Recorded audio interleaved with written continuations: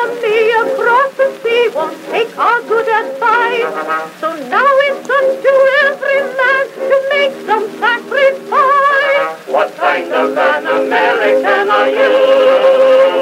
It's time to show what you intend to do. If they trample on Old Glory, will you think that they are right? Or will you stand behind your land and fight with all your might? What kind of an American are you? That's the question you have. And welcome to the new Civil War Weekly Podcast, number 8, for Monday, March 22nd, 2021. I'm your host, Sandy Clark. So I took a week off from the Nazis, the racists, the seditionists, and conservative political hackery, and took a longer look around the entire world this week. I guess I'm enjoying that while I can. Donald Trump has his own social media plans, and I suspect we are about to see the birth of the most based and racist platform online since Stormfront. Trump has hinted that he'll be launching his own social media platform in a few weeks. So get in line, kids. You can find a link to that story and all the Russian-fed nonsense to follow at thenewcivilwarweekly.com, where I link to all these stories from the podcast post. That does not mean that the news quit happening this week, of course, and I have a few looks at the news in a week that saw yet another white American spree shooter. Of course, I warned you about the ill-tempered, brittle white man-babies waiting to explode across the U.S. last week, right before one did. Well, this is it. I'm learning the value of a new phrase, well worn after the Trump years. Shocked, but not surprised. We are becoming used to Republican Party failure. While it seems they should hit rock bottom at some point, I've quit counting on it. These people have no inner reserve of decency, waiting to make its rally from their brain to their fist. What they've got is owning the libs and avoiding blame when they get caught. Don't believe me? Listen to this sorry excuse for a press statement from Captain Jay Baker of the Cherokee County Sheriff's Office following the Atlanta spree shooter's assault on Asian massage parlors. Don't know, and by the way, I agree with the mayor. We're not going to do any victim shaming. We're not sure what his presence was there, and the other people that were killed at that location, we're not going to say whether they were employees or whether they were there just by happenstance. So just don't want to go into that at this time. I do have a press release with their names that we will give y'all when this is over with. Is that the only survivor? That is the only survivor. We had 4 killed and 1 survived. Thank you. Can you elaborate on that? Yeah, let me go into a little bit of detail. So the suspect did take responsibility for the shootings. He said that early on once we began the interviews with him. He claims that these, and as the chief said, this is still early, but he does claim that it was not racially motivated. He apparently has an issue, what he considers a sex addiction, and sees these locations as something that allows him to go to these places, and it's a temptation for him that he wanted to eliminate. Like I said, it's still early on, but those were comments that he made. Did he discuss any kind of religious? When I spoke with investigators, they interviewed him this morning, and they got that impression that yes, he understood the gravity of it, and he was pretty much fed up and kind of at the end of his rope, and yesterday was a really bad day for him, and this is what he did. Remorseful? Of course, it turned out Officer Baker had passed along anti-Asian COVID jokes himself. Of course he would sympathize with the shooter. Every crooked cop and racist masked man could, because here's what they aren't telling you. Every single one of them, all of them, have imagined their own murder spree. Who do you think they imagine killing when they buy their guns? Who do you think they imagine killing when they buy their 6th gun? This bias and racism amongst cops is so obvious that the FBI's statement that they have found no evidence of a hate crime in the attack that left 8 dead while targeting only Asian businesses has left Democrats like Reverend Warnock of Georgia stupefied. Former black agents also sent FBI Director Christopher Wray a list of adjustments to make in the FBI to assure it doesn't miss this current wave of domestic terrorists. We just can't trust the cops. It's like the old joke. Why do you never see a cop at a Klan rally? Because they can only wear one outfit at a time. That sickening lurch you feel is normal, as the right has weaponized your decency to feel bad for that shooter's, quote, bad day, while the victims remain nameless in the press for days. Unlike recent black perpetrators, shooter Robert Aaron Long was taken alive and unmolested in his lily whiteness. The police didn't hold a press conference to feed you his rap sheet and vilify him. They didn't touch the perverted religion that made shooting those Asian grandmothers he sought for sex preferable to talking about his own problems. They focused on that poor, persecuted white boy. And in related news, 26% of Republicans think white people face the most persecution in the United States in a poll released this week from Pew Research. Again, shocking, but not surprising. Trevor Noah was having none of it this week. This is truly horrifying. 8 people dead, 6 of them Asian women. And soon we'll learn all about them and who they were in life, but all we know right now is that they are dead, and a 21-year-old white man with a gun killed them.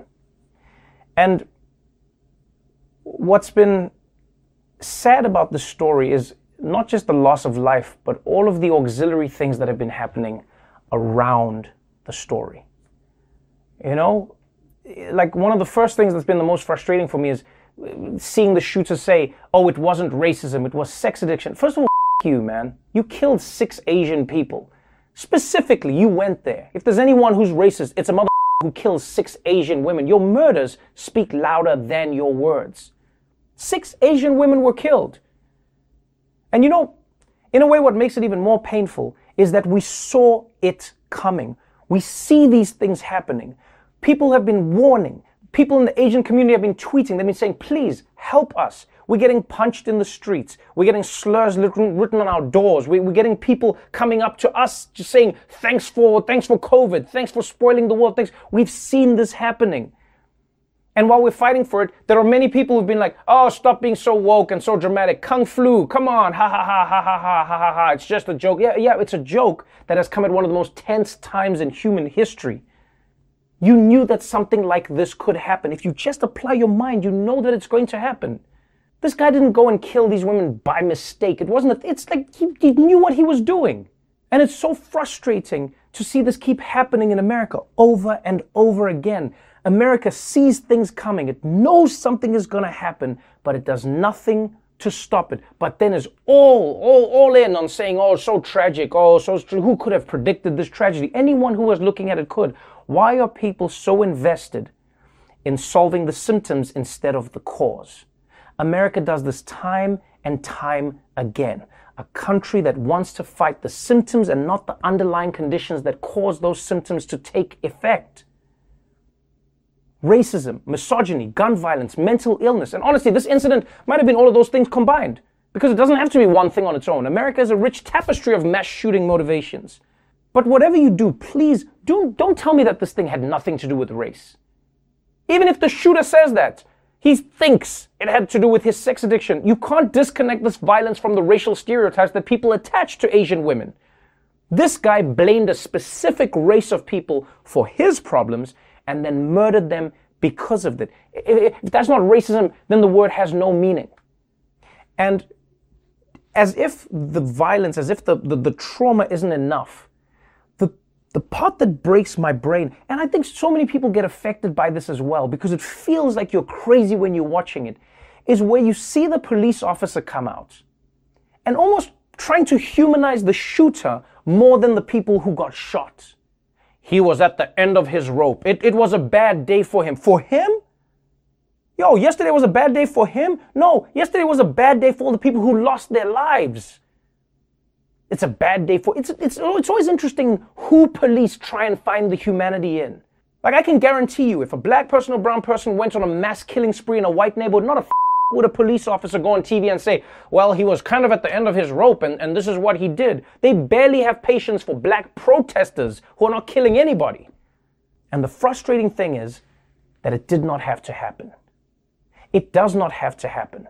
From the top to the bottom, the politicians who are going to cry now and say, oh, we're so sorry. Yeah, but when it's happening, when politicians are out there saying Kung flu and all of these, what are we doing then?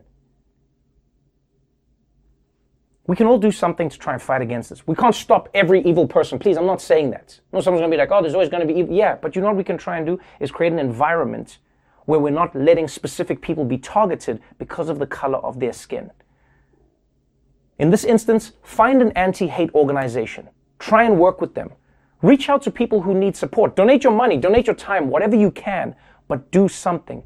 And most importantly, let's try and pay attention so that it doesn't happen again. Because the truth is, we could see this coming. Yeah, shocking because violence always should be, but not unexpected. No, not at all. Not with this toxic brew of religion and misogyny and bad parenting from white people who have left their kids to be raised by the internet. Politically, we have started to come up with a similar realization about Republicans. They are not, in any way, just being hateful because of Trump. Trump isn't pushing hundreds of bills disenfranchising election laws. Trump isn't on Fox News defending the Atlanta shooter. They're doing that all on their own. Trump isn't trying to erase the consequences of the January 6th attack. That's all on Republicans, like Missouri's Roy Blunt, who decided there was no need for a truth commission concerning the Capitol attack. It was just a failure of policing. Well, Chuck, as you know, the Rules Committee that I've chaired, that now I'm the top Republican on, and the Homeland Security Committee, we've held hearings on this, 2 hearings so far. I'm for holding more of those. We're doing a lot of in-depth interviews.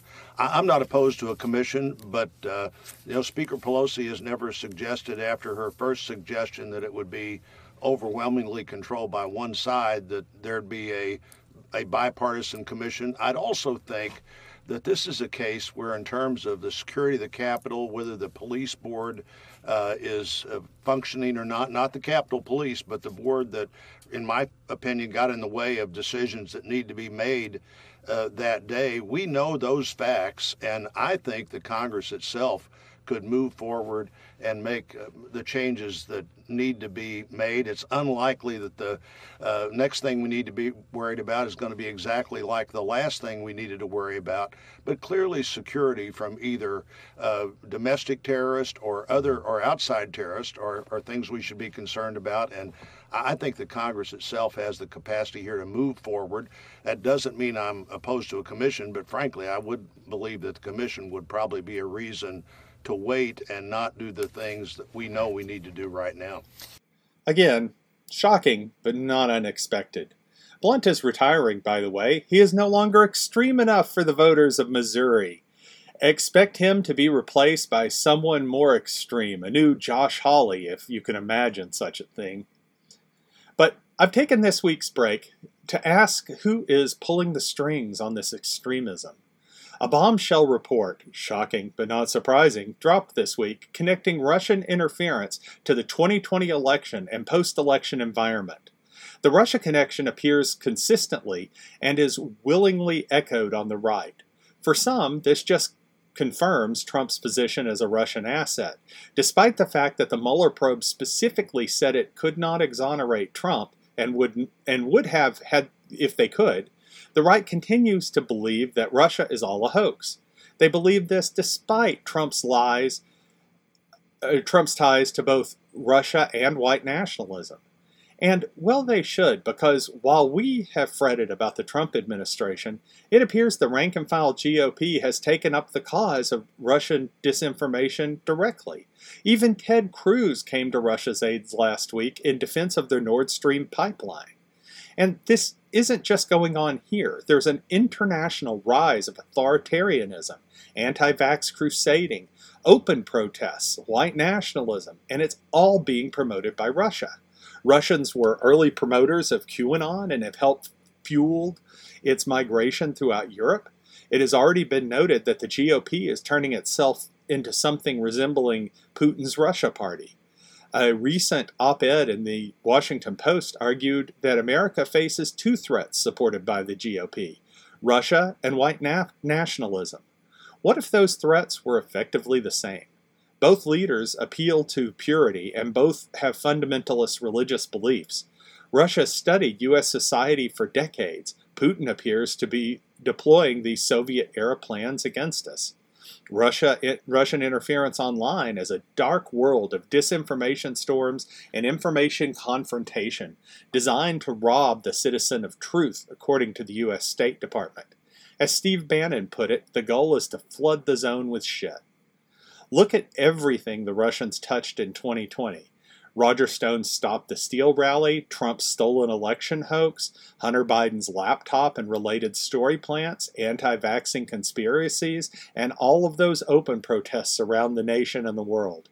Also, there was the relentless hacking culminating in the massive SolarWinds hack Russia would rather us just forget. Russians hinted at an escalation after Joe Biden called Putin a killer and vowed to retaliate for the bounties Russia has placed on our troops and for Russian interference in the 2020 election. Those positions certainly place them at odds with good governance in the U.S. I contend we are at war with Russia and in denial of that fact. The fact that Russians are allying with criminals like Roger Stone and Paul Manafort in the United States should give everyone pause.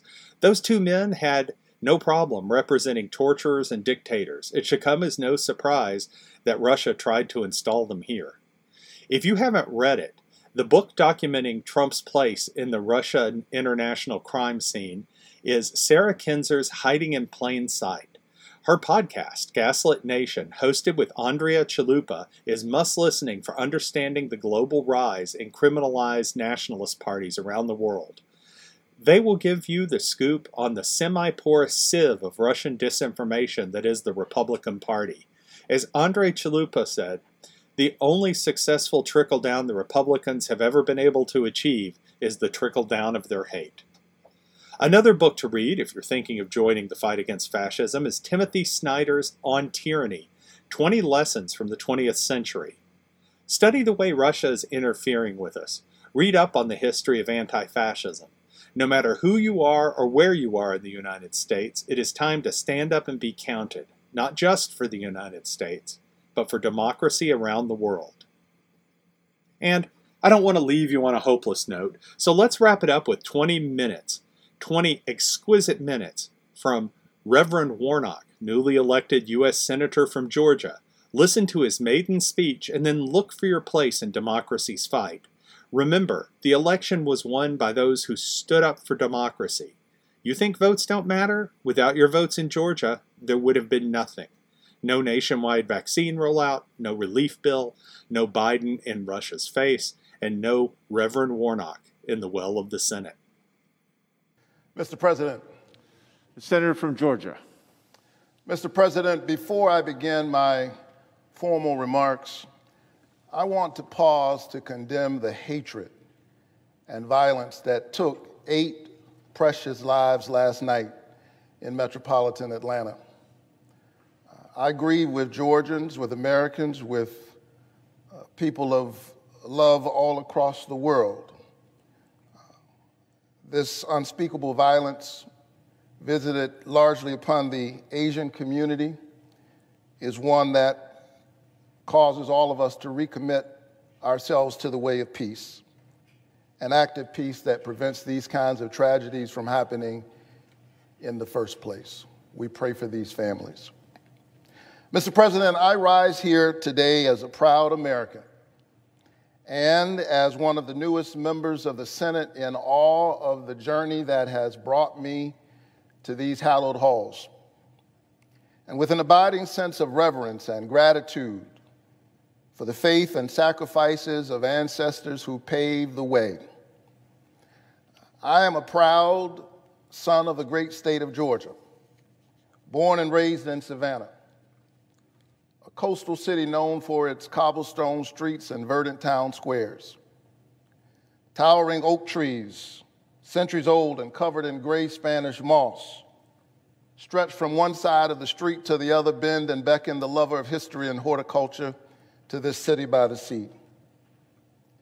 I was educated at Morehouse College, and I still serve in the pulpit of the Ebenezer Baptist Church, both in Atlanta, the cradle of the civil rights movement. And so, like those oak trees in Savannah, my roots go down deep, and they stretch wide in the soil of Waycross, Georgia, and Burke County and Scriven County. In a word, I am Georgia, a living example and embodiment of its history and its hope, of its pain and promise, the brutality and possibility. Mr. President, at the time of my birth, Georgia's two senators were Richard B. Russell and Herman E. Talmadge, both arch segregationists and unabashed adversaries of the civil rights movement.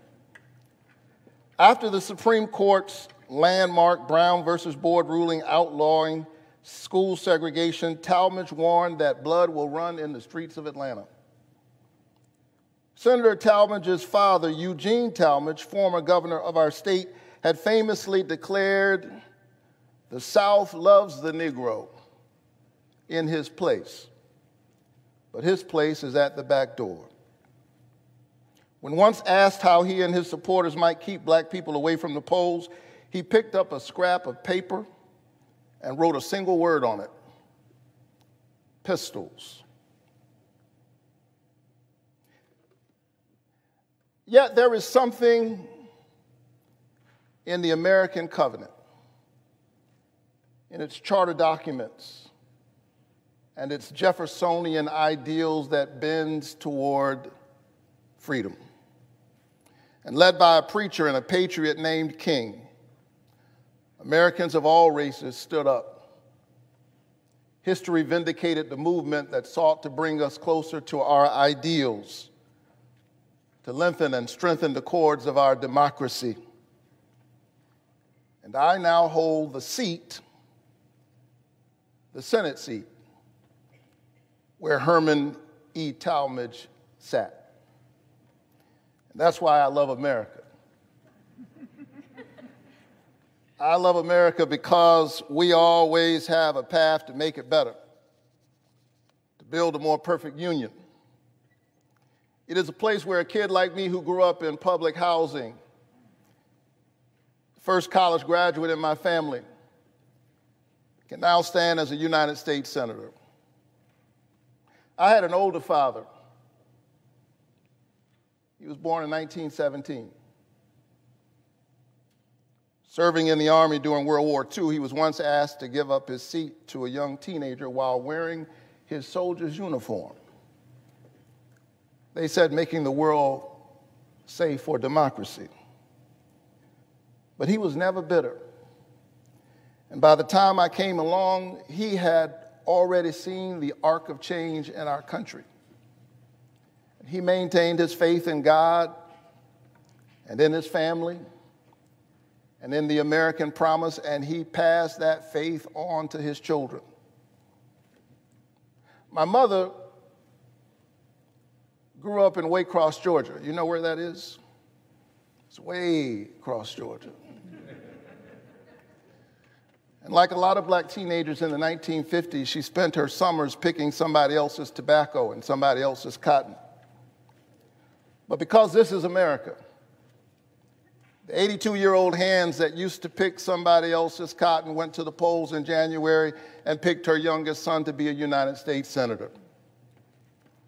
Ours is a land where possibility is born of democracy, a vote, a voice, a chance to help determine the direction of the country and one's own destiny within it, possibility born of democracy. That's why this past November and January, my mom and other citizens of Georgia grabbed hold of that possibility and turned out in record numbers, 5 million in November, 4.4 million in January, far more than ever in our state's history. Turnout for a typical runoff doubled. And the people of Georgia sent their first African-American senator and first Jewish senator, my brother John Ossoff, to these hallowed halls. But then what happened? Some politicians did not approve of the choice made by the majority of voters in a hard-fought election in which each side got the chance to make its case to the voters. And rather than adjusting their agenda, rather than changing their message,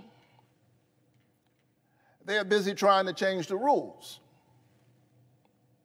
We are witnessing right now a massive and unabashed assault on voting rights unlike anything we've ever seen since the Jim Crow era.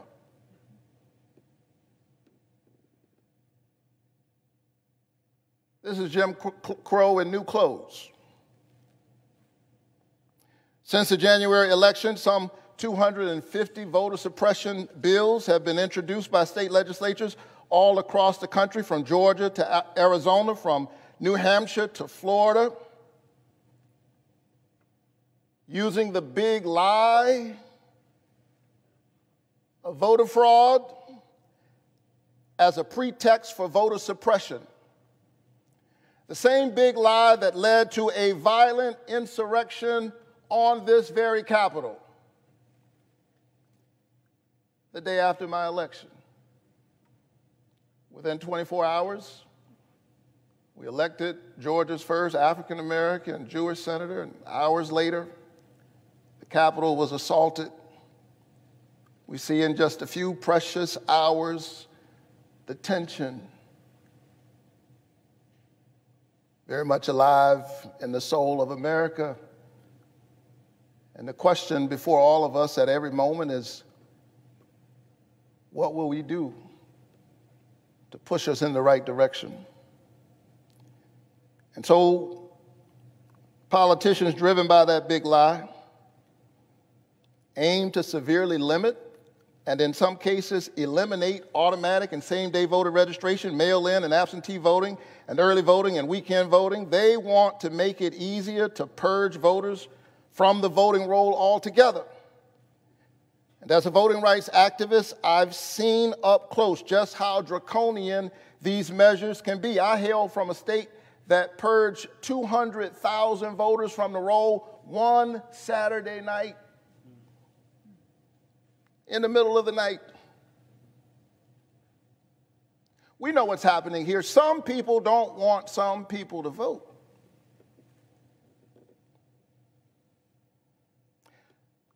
I was honored on a few occasions to stand with our hero and my parishioner, John Lewis. I was his pastor, but I'm clear he was my mentor. On more than one occasion, we boarded buses together after Sunday church services as part of our Souls to the Polls program, encouraging the Ebenezer Church family and communities of faith to participate in the democratic process. Now, just a few months after Congressman Lewis's death, there are those in the Georgia legislature, some who even dared to praise his name, that are now trying to get rid of Sunday Souls to the Polls, making it a crime for people who pray together to get on a bus together in order to vote together. I think that's wrong. Matter of fact, I think that a vote is a kind of prayer for the kind of world we desire for ourselves and for our children. And our prayers are stronger when we pray together. To be sure, we have seen these kinds of voter suppression tactics before. They are a part of a long and shameful history in Georgia and throughout our nation. But refusing to be denied, Georgia citizens and citizens across our country brave the heat and the cold and the rain, some standing in line for 5 hours, 6 hours, 10 hours, just to exercise their constitutional right to vote. Young people, old people, sick people, working people, already underpaid, forced to lose wages to pay a kind of poll tax while standing in line to vote. And how do some politicians respond? Well, they're trying to make it a crime to give people water and a snack as they wait in lines that are obviously being made longer by their draconian actions. Think about that. Think about that. They are the ones making the lines longer through these draconian actions. And then they want to make it a crime to bring grandma some water while she's waiting in a line that they're making longer. Make no mistake, this is democracy in reverse. Rather than voters being able to pick the politicians are trying to cherry pick their voters. I say this cannot stand. And so I rise, Mr. President, because that sacred and noble idea, one person, one vote, is being threatened right now. Politicians in my home state and all across America, in their craven lust for power, have launched a full-fledged assault on voting rights. They are focused on winning at any cost, even the cost of the democracy itself.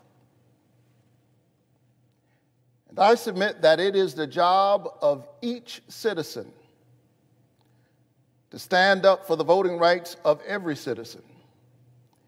And it is the job of this body to do all that it can to defend the viability of our democracy.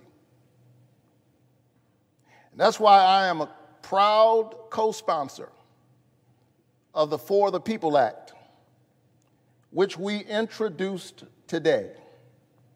The For the People Act is a major step in the march toward our democratic ideals, making it easier, not harder, for eligible Americans to vote by instituting common sense pro-democracy reforms, like establishing national automatic voter registration for every eligible citizen, and allowing all Americans to register to vote online and on Election Day,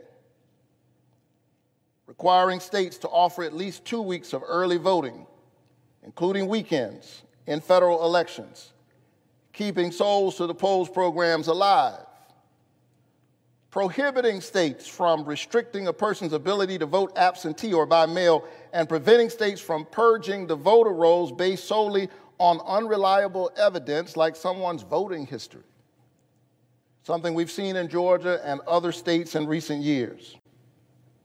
And it would end the dominance of big money in our politics and ensure our public servants are there serving the public. Amidst these voter suppression laws and tactics, including partisan and racial gerrymandering, and then a system awash in dark money and the dominance of corporatist interests and politicians who do their bidding, the voices of the American people have been increasingly drowned out and crowded out and squeezed out of their own democracy. We must pass for the people so that the people might have a voice. Your vote is your voice, and your voice is your human dignity. But not only that, we must pass the John Lewis Voting Rights Advancement Act. You know, voting rights used to be a bipartisan issue. The last time the voting rights bill was reauthorized was 2006. George W. Bush was president, and it passed this chamber 98-0. But then in 2013, the Supreme Court rejected the successful formula for supervision and preclearance contained in the 1965 Voting Rights Act. They asked Congress to fix it. That was nearly 8 years ago. And the American people are still waiting. Stripped of protections, voters in states with a long history of voter discrimination and voters in many other states have been thrown to the winds. We Americans have noisy and spirited debates about many things, and we should. That's what it means to live in a free country. But access to the ballot ought to be nonpartisan. I submit that there should be 100 votes in this chamber for policies that will make it easier for Americans to make their voices heard in our democracy. Surely, there ought to be at least 60 in this chamber who believe, as I do, that the four most powerful words uttered in a democracy are "the people have spoken." Therefore, we must ensure that all of the people can speak. But if not, we must still pass voting rights. The right to vote is preservative of all other rights. It is not just another issue alongside other issues. It is foundational. It is a reason why any of us has the privilege of standing here in the first place. It is about the covenant we have with one another as an American people, e pluribus unum, out of many one.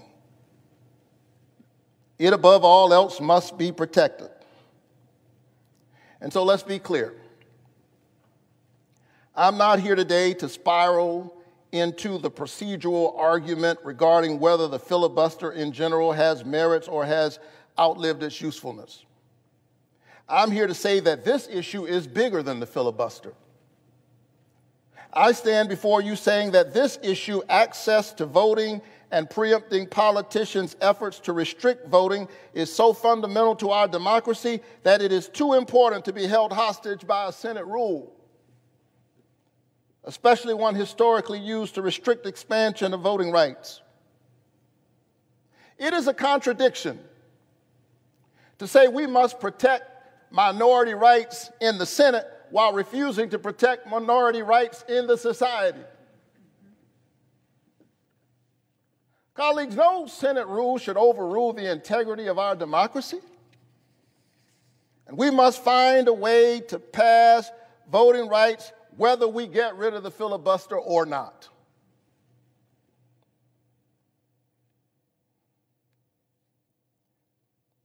And so as I close, and nobody believes a preacher when he says as I close, let me say that as a man of faith, I believe that democracy is the political enactment of a spiritual idea. The sacred worth of all human beings. The notion that we all have within us a spark of the divine and a right to participate in the shaping of our destiny. Reinhold Niebuhr was right. Humanity's capacity for justice makes democracy possible, but humanity's inclination to injustice makes democracy necessary. John Lewis understood that and was beaten on a bridge defending it. Amelia Boynton, like so many women not mentioned nearly enough, was gassed on that same bridge. A white woman named Viola Luiso was killed. Medgar Evers was murdered in his own driveway. Schwerner, Cheney, and Goodman, two Jews and an African-American standing up for that sacred idea of democracy, also paid the ultimate price. And we in this body would be stopped and stymied by partisan politics, short-term political gain, Senate procedure. I say let's get this done no matter what. I urge my colleagues to pass these two bills, strengthen and lengthen the cords of our democracy, secure our credibility as the premier voice for freedom-loving people and democratic movements all over the world, and win the future for all of our children. Mr. President, I yield the floor.